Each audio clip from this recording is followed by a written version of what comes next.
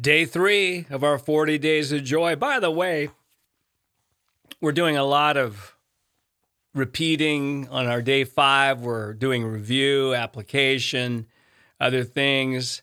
Some of the devotionals you read will have some of the same concepts, not exactly. And these audio messages that you receive will repeat things. And we do that on purpose. We need to hear these things more than once. So we ended yesterday by talking about the angel announcing to the shepherds the purpose of baby Jesus. Now, how many think that was an important announcement?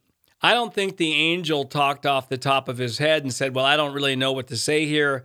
Let me throw something out. No, I believe they work with me here. I believe there are committee meetings in heaven where they had meetings to decide what should we have the angel say? What's a priority? And, it's interesting. I've got bookshelves full of books on various topics, and many of you do as well. And they could have chosen many other things: love, peace, obedience, evangelism, prayer, fivefold ministry, spiritual gifts, miracles, healing. But no, they chose this. Behold, I bring you good tidings of great joy, which will be for all the people. Wow, I said, man, maybe joy is important. Maybe joy isn't the optional fruit of the Spirit. And I like it says great joy, not just a little joy, good tidings of great joy, which will be to all the people. Now, one of my joy mentors is my dog Buddy at home. He's a schnoodle mixture between a giant schnauzer and a large standard poodle. And when I come home, he doesn't walk up slowly and come up to me and look at me with a half-hearted look. I'm joyful on the inside. He doesn't say that. No, his joy shows. His joy is unbarkable and full of glory. I mean, he's wagging his tail so hard, I'm concerned he's going to pull a back muscle. When I grow up, I want to be like Buddy. It has great joy. But the point I want to make is that this is what heaven had the angels say. The purpose of Jesus was about great joy for all the people. My. And then this week, or not this week, this day 3, talking about, James 1:2-4, my brethren, count it all joy when you fall into various trials, knowing that the testing of your faith produces perseverance, but let perseverance have its perfect work, that you may be perfect and complete, lacking nothing. Wow.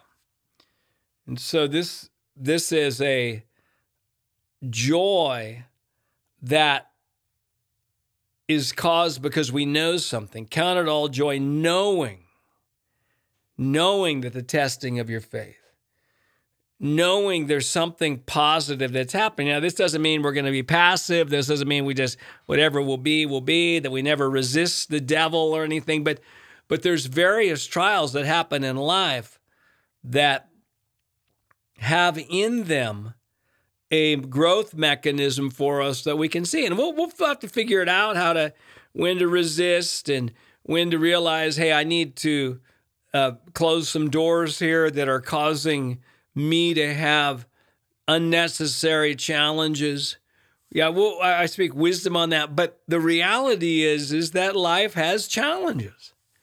And in them, there is something powerful that can result in our lives is the testing of our faith, the testing of our trust. And there's a joy on that causes us to get to a level that he says here in James 1:4, lacking nothing. Philippians 4:4, rejoice in the Lord always. Again, I will say rejoice. Now, this is talked about this briefly in day 1, where these are the times where we just tell ourselves, hey, Steve, you're going to rejoice. Even if you don't feel like it, you're going to rejoice. You're going to encourage yourself in the Lord. You're going to do what the psalmist did in Psalm 100. Bless the Lord, O my soul, and all that is within me. You're going to bless the Lord, Steve. And all of us on this journey of growing in joy, of valuing it, accessing its strength, will need to, at times, many times, just grab ourselves by the shirt lapel and say, you're going to rejoice right now, Steve. By the way, just rejoice in him. Just rejoice in the Lord. Always. We're not rejoicing in our own abilities. We're not rejoicing in our own ability to do everything right. We're rejoicing in the Lord and what he's done. It's like delighting yourself in the Lord. And in Romans 14:17, for the kingdom of God is not eating and drinking, but righteousness and peace and joy in the Holy Spirit. Joy is 1/3 of the kingdom. Man, I thought, well, if joy is 1/3 of the kingdom, how come we hear so few messages on joy? And I felt like the Lord said, Steve, because under a religious mindset, it's impossible to be joyful. Because if you are joyful, you're not understanding things. Because if you really understood things, you wouldn't be so happy. If you really understood things, you'd understand God has just about had enough of you. He's so frustrated and disappointed with you, he's about ready to implode. You prayed 1 hour, you should have prayed 2. You gave $10, you should have given 20. You fasted for 3 days, but you had a marshmallow on day 2, and now God is angry. I don't even like marshmallows, but it looked so good that day. Joy is 1/3 of the kingdom. And as I shared in the devotional about that, once you start going up to the headwaters of joy and we're not passive about it, then we begin to understand it, because as we go higher in joy, we realize there's a lot of things that we can't take with us as we go higher, and we actually get grown up. We have to let go of a lot of things. And then the last verse is 1 Peter 3:10. He would love life and see good days. Let him refrain his tongue from evil and his lips from speaking deceit. Wow. He would love life and see good days. It's fascinating. I have such a fascination on the power of words, and written a book called Declarations and Declare It. And You're Crazy If You Don't Talk to Yourself. And those 3 books especially talk about the revelation of the power of words, and that as we realize that life is in the power of the tongue, we are on a fast track to growth. And so, but this verse, he would love life. There's a difference between loving God and loving life.